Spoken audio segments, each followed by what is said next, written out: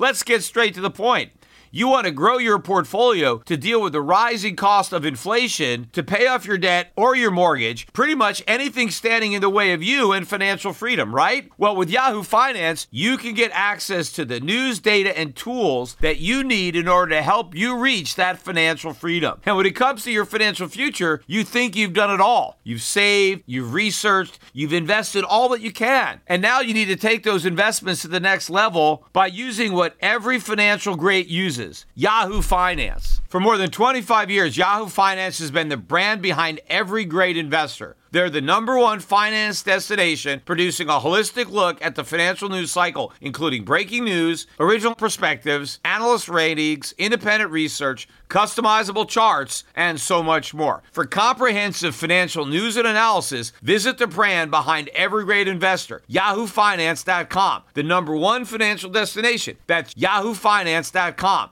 Say goodbye to your credit card rewards. Greedy corporate mega stores, led by Walmart and Target, are pushing for a law in Congress to take away your hard-earned cash back and travel points to line their pockets. The Durbin-Marshall credit card bill would enact harmful credit card routing mandates that would end credit card rewards as we know it. If you love your credit card rewards, tell your lawmakers, hands off my rewards. Tell them to oppose the Durbin-Marshall credit card bill.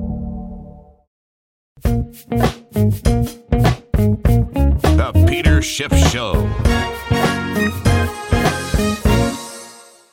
I hope everybody enjoyed their elongated 4th of July holiday weekend. We had some beautiful weather here in New England. And, you know, the 4th of July, I always have a lot of mixed emotions on that holiday. I mean, it is a great American holiday, but, you know, it fills me with joy and sadness at the same time because I really like commemorating what America was and the whole idea of what independence stood for and what made America different, because being an American was really different than being a German or being French or being Italian. I mean, not that there's anything wrong with living in any of those countries, and I don't blame people for being patriotic about those countries, but being an American was very different because all these other countries throughout the world, you know, they all basically they were ruled by kings, and they gradually were able to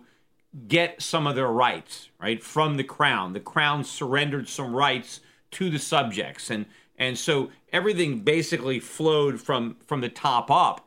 But America was a different story. I mean, once we declared our independence, right? And, you know, interestingly enough, I just read a survey that said only 75% of the adults who were surveyed knew from which country America won its independence. And I think even a smaller percentage, I think 70% or 1/3 rather, didn't know what year America won that independence from. You know, I wonder if the people who didn't know the year that America won its independence from Great Britain, I wonder if they also could name the basketball team from Philadelphia, or if they even could make the connection. But let me just get back on topic. So when we declared and won independence in 1776, or declared it and won it eventually, America, we basically created our government. We, the people, had all the power, and we surrendered some of our power to form a limited government. So the government exists because it was a creation of the people, and the people had unlimited power or ultimate power that they ceded to a government. So the opposite of what happened in most of the world, where you have a big government getting smaller as it gradually gives up some power to the people. Here you have the people having all the power and then ceding or giving up a small amount of that power to a government. And this was unique. And being an American really was different from being a citizen of any other country. I mean, we were really free people, individual, sovereign, and as a result of this uniquely American way of life, right, this limited government, the rugged individual, this is the reason that America prospered. This is the reason that we created the wealthiest country in the history of the world. And so I like to celebrate the anniversary of the beginning of this experiment in freedom and limited government. But it saddens me to know that that experiment failed, that we no longer have what the founding fathers established. Remember the famous quote from Benjamin Franklin, "What have you given us, Mr. Franklin? A republic, if you can keep it." Well, we now know that we couldn't keep it, and we have degenerated. We have become what the founding fathers feared most, is a democracy. And if you think democracy is so great, look at what's going on in South Africa. I just posted something on my Facebook page about the South African government looking to nationalize property and redistribute it to the voters, right? Vote for me and I'll steal for you. That's democracy. Democracy is doing more damage to South Africa than apartheid. And it is a very dangerous form of government. And unfortunately, that's what we have today in America. And so, it isn't different anymore. I mean, we are not different from the Germans or the British or the Italians or the French. Unfortunately, we're all the same, right? Now, being American doesn't mean what it used to mean. And so that's what makes me sad. At the same time, I still like to enjoy celebrating that unique American holiday. And of course, other countries, they have their own Independence Day or their own national day that they celebrate. So, and what I like about those holidays is it's not like it's something that everybody is celebrating. Christmas is being celebrated all over the world, right? But when you have a holiday like the 4th of July or like Thanksgiving, that is an American holiday that Americans are celebrating on their own because they're Americans, it really does make you feel patriotic. I just wish I could have celebrated these holidays 100 years ago when they actually meant something. Not that I would trade the technology we have today for the technology that existed 100 years ago. Clearly, science has produced a lot of advancements over the century, and I'm glad for that. But of course, had it not been for government, had the economy been freer, imagine, how much more we would have produced in these last 100 years. If we had the same amount of government we had 100 years ago consistently throughout the last century, imagine the advancements that would have taken place. I mean, we would have a standard of living far higher than what we have today had the government not slowed down the pace of innovation to the extent that it did. I mean, the fact that we've been able to achieve so much with all these government-created roadblocks, you can, wonder your mind just postulating what could have happened had we not had all the government. I mean, look at the advancements that took place during the period of the Industrial Revolution. Look at how the U.S. Was transformed in the first half of the 20th century. I think the transformation would have even been greater had we maintained that low level of government that we began the 19th century with. Had we, had that same amount of government throughout the entirety of the 20th century and the 21st century, we would be reaping the benefits. One of the problems of democracy, the minimum wage, a lot of cities boosted the minimum wage starting this week. I think a lot of these cities are on fiscal years, and so there were a number of them, including Los Angeles, that had a big bump in their minimum wage. I think it's up to, $12 an hour? They're on their way to 15, but it was a big jump in, over the most recent minimum wage. And of course, you've got all these liberals who are so excited about this, but this is going to take its toll. You have a lot of these cities increasing the minimum wage. This is going to do more damage. I mentioned on this podcast the survey, as if we even need a survey. It's like trying to do a survey to prove 2 and 2 equals 4. I don't need a mathematical survey to understand what is intuitively obviously the case. But they did a study in Seattle to show that increase in minimum wage actually backfired and caused workers, low-skilled workers, to earn less money, not more money, because their employers cut back on the number of hours they worked. And therefore, even though they were paid more money for the hours they worked, they were employed for fewer hours. So the net effect was they actually earned less money as a result of the increase in the minimum wage. And this is going to take an increasingly higher toll on workers and local economies as these minimum wage increases continue to go into effect and they continue to ratchet higher. Because, sometimes it does take employers time to adjust to the higher cost of unskilled labor. It takes them longer to substitute capital for labor. So the effects are going to build over time. And, even if you take into consideration, right, the best outcome as far as the liberal is concerned is that the employer simply pays his workers more money and does not raise prices. So all of the increase in pay that the workers get comes at the expense of a lower profit for the employer, right? It's just a transfer of wealth from the employer of labor to the wage earner, right? But even if that does happen, there's no net increase in income. It's just been redistributed. So communities don't have any higher income. The people collectively aren't earning any more money. You just have the boss who's earning less and the workers who are earning more.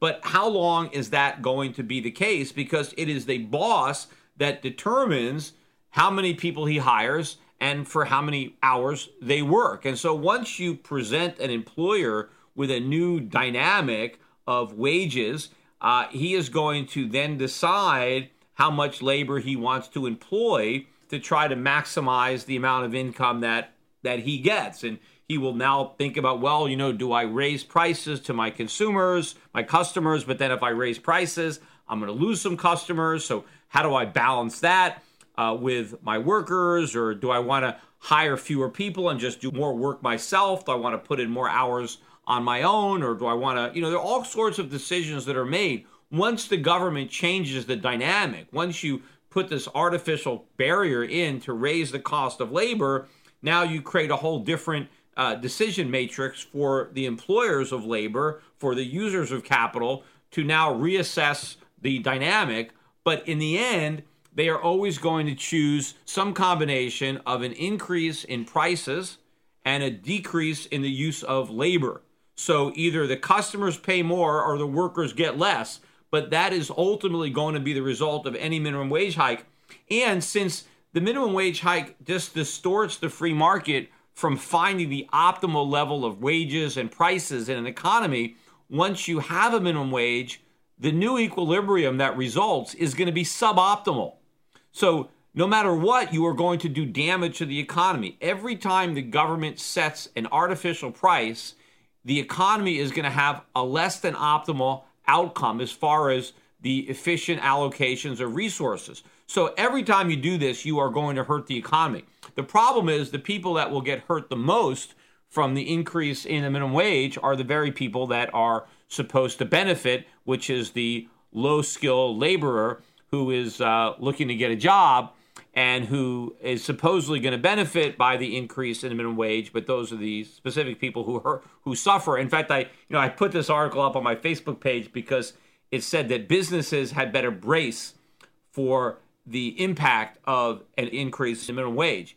And my response was, it's not the businesses who need to brace, or not just the businesses, it's the workers who need to brace for a higher minimum wage, because they are the ones who are going to be impacted the most, because A, they may lose their jobs completely because of the increase in minimum wage, or they will have their hours scaled back. So their incomes will fall as a result of a higher minimum wage. So they had better brace for that, because for a lot of people, this is going to be a huge problem when all of a sudden, instead of the raise, they get a pink slip.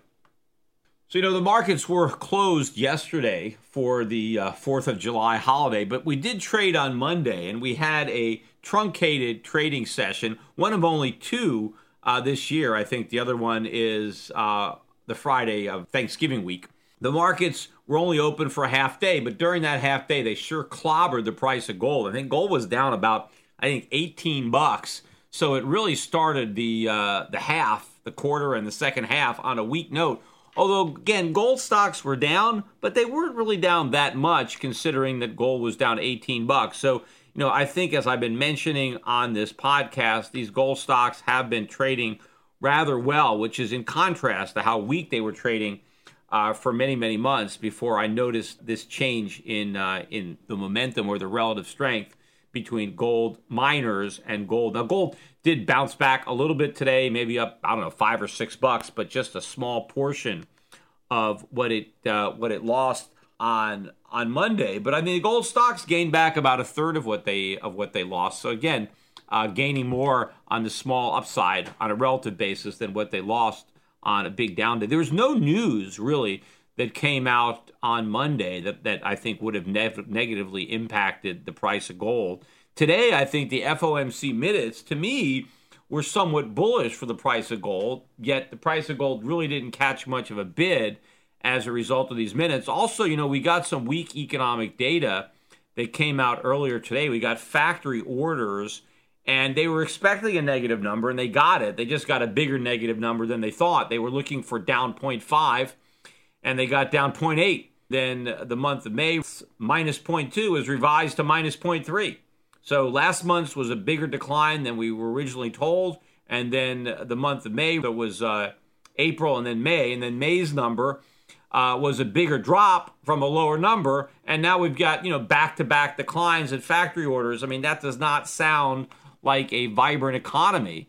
Yet, despite the fact that we're getting all this weak economic data, the Federal Reserve minutes do not reflect any concerns on the part of FOMC members about the weakening economy. In fact, the only thing that seems to be of concern to the Federal Reserve is that consumer prices are still not rising fast enough. They're still worried that prices will not be rising by 2% per year. Of course, 2% the way the government measures it, not 2% the way we actually feel it, the way we actually pay, because it's already higher than that. But 2% based on the way the government calculates the increases by using the CPI. But the Fed is worried that we're not going to get as much, inflation, the way they measure it, as they want. Now, why this even would bother you, right? There is no reason, of all the things that the Fed could be worried about and all the things that could go wrong, why should they worry that prices won't rise by 2%? I mean, what if they only rise by 1.5%? I mean, what is the problem? I mean, if prices going up by 2% a year are good, if they only go up by 1.5% a year, why is that so horrible? I mean, in the short term, it's not even that much of a difference. So why worry? Why spend so much time worrying whether prices are going to rise by 2% or only 1.5%? Right? I mean, it seems to me that there are a lot bigger things that the Federal Reserve should be worried about than that. And of course, where did this 2% number come from? Because the Fed does not have a mandate for 2% inflation. They have a mandate for price stability. That's it. That's their mandate. Stable prices. Well, 2% a year up is not stable. Stable prices would be up 2% one year, down 2% the next, up 1%, down 1%. Stable would mean unchanged, right? That they remain relatively flat. If prices go up by 2% every year, that means they double every 20 years. I mean, that's a big move. If prices double in 20 years, that's a big move. Think about it. The average man, I guess, your life expectancy is about 80 years, right? That's the lifespan of a typical man, I guess, is 80 years, which means over an 80-year time period, if you have 2% inflation every year, prices are going to double every 20 years. They're going to double 4 times during your lifetime. So that means that something that costs $1 when you're born is going to cost $16 when you die. Now, that sound like stable prices over your lifetime? If something cost $1 and now it costs $16, or maybe instead of costing $100, it costs $1,600. I mean, these are big increases. That hardly sounds like stability when it comes to prices. So, why is the Fed going crazy? Why are they so concerned that we're not going to get 2% inflation if their mandate is actually price stability? And again, all this is because the Fed decided that it wants 2% inflation. And why does it want 2% inflation? Not because it's good economics, but because A, they want to have room to cut rates because they think cutting rates in a recession is what stimulates the economy. And they think they need a certain amount of inflation to be able to create the type of reduction in interest rates that they want when they want to slash interest rates. But they also want to try to cover up mistakes that politicians make, like the minimum wage, right? They want inflation to reduce wages, to undo some of the effects of a increase in the minimum wage. They also want to sustain the very asset bubbles that they've inflated in stocks and real estate, and they know that inflation is a way to do that. They also want to bail out the debtors. And ironically, the reason that there's so much debt is because the Fed has made debt so inexpensive. The reason the federal government doesn't balance the budget is because the Federal Reserve makes it so much easier for the federal government not to do that, to run deficits, whether it's outright monetizing them by doing a quantitative easing program or just keeping interest rates so low that it makes it easier for the government to, go into debt and then service that debt. But now because so many people have so much debt, the Federal Reserve needs to help eradicate that debt by wiping it out through inflation. So there's all sorts of reasons that the Federal Reserve wants inflation and may be worried if inflation isn't high enough. But the fact that, low inflation would be hurtful to the economy, that's not the reason. The economy is not going to suffer if consumer prices don't go up. In fact, the economy will prosper even more if consumer prices go down, because that is in effect a wage increase for everybody. When prices go down, people can buy more stuff. And in fact, prices would be going down if it weren't for the government's efforts to prevent that from happening. And, just because prices are up, let's say prices are up 2% 1 year, but had the government not created inflation, they would have been down 5%. That means the inflation rate is 7%, because prices didn't just go up by 2%, they didn't go down by 5%.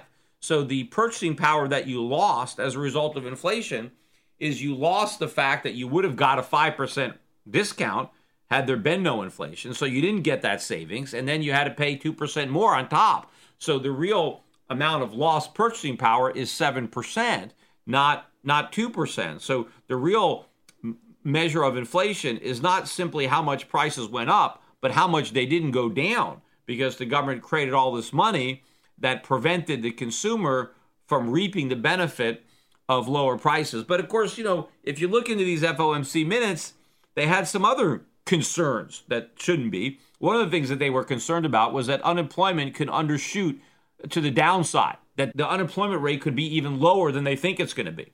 And they're worried that if unemployment stays lower than we think, that somehow that could ultimately mean inflation will be higher than we think eventually, even though right now we're worried that inflation may not be high enough. If the unemployment rate stays low and it is lower than we think, then, all of a sudden inflation could be too high, because these guys believe that inflation is a byproduct of employment rather than their own monetary policy. And then they're worried that they might have to raise rates too quickly if inflation gets out of hand because unemployment is too low. What they really should be worrying about is unemployment picking up, because unemployment right now is unsustainably low and is much more likely to have a big increase from where we are than a big decrease, especially with all these, minimum wage hikes kicking in that I just mentioned. So they're worried about things that they shouldn't be worried about. They shouldn't be worried about unemployment going too low, because it's probably going to go up.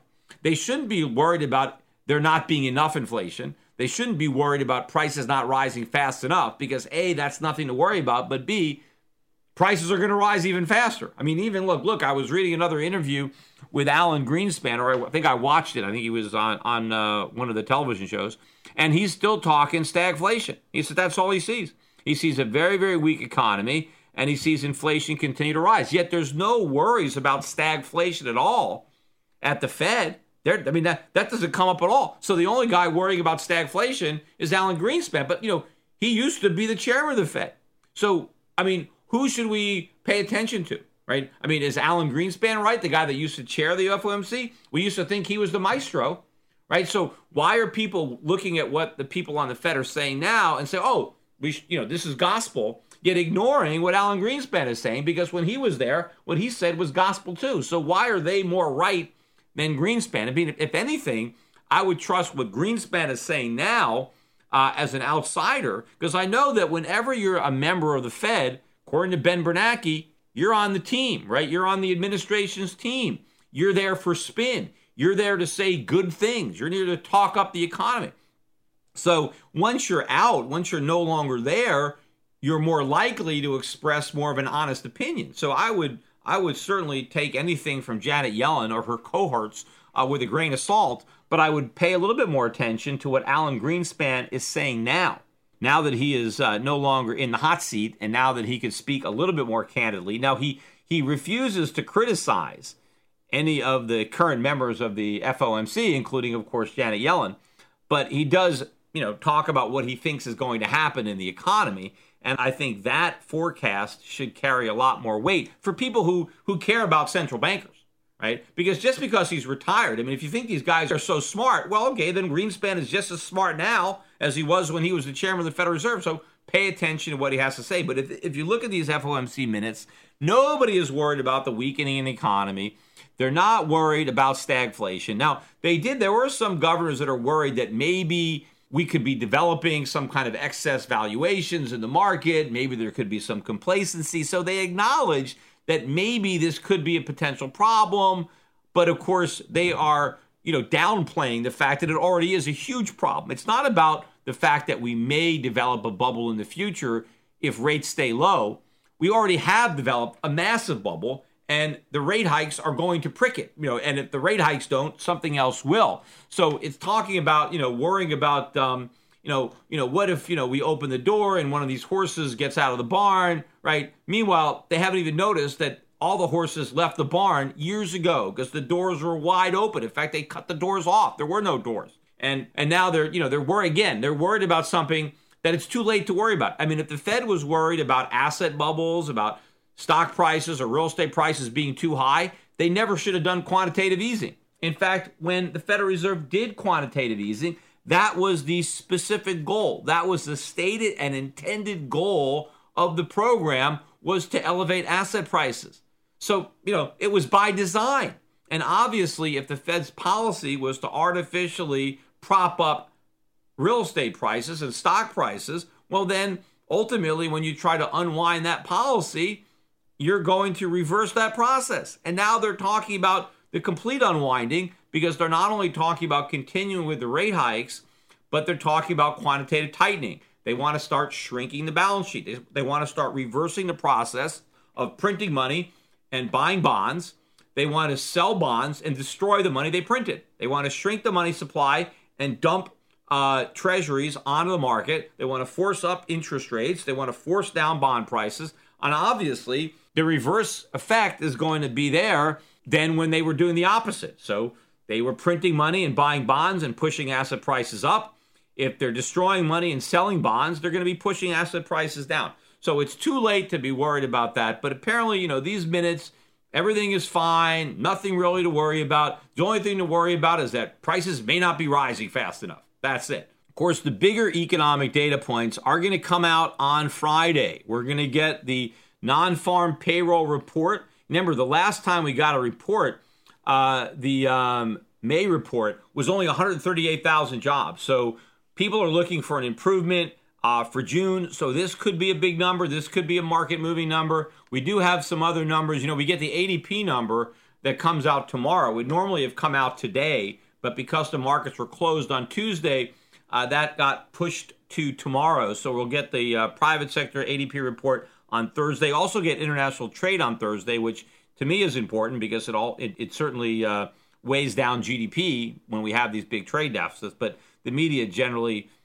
pays little attention to that number. They will be looking much more at the employment numbers, the ADP report Thursday, and of course the big granddaddy jobs report. Expect Donald Trump, of course, to take credit for any good numbers, which is a dangerous game to play because eventually these good numbers are going to become bad numbers, and he's going to own those too.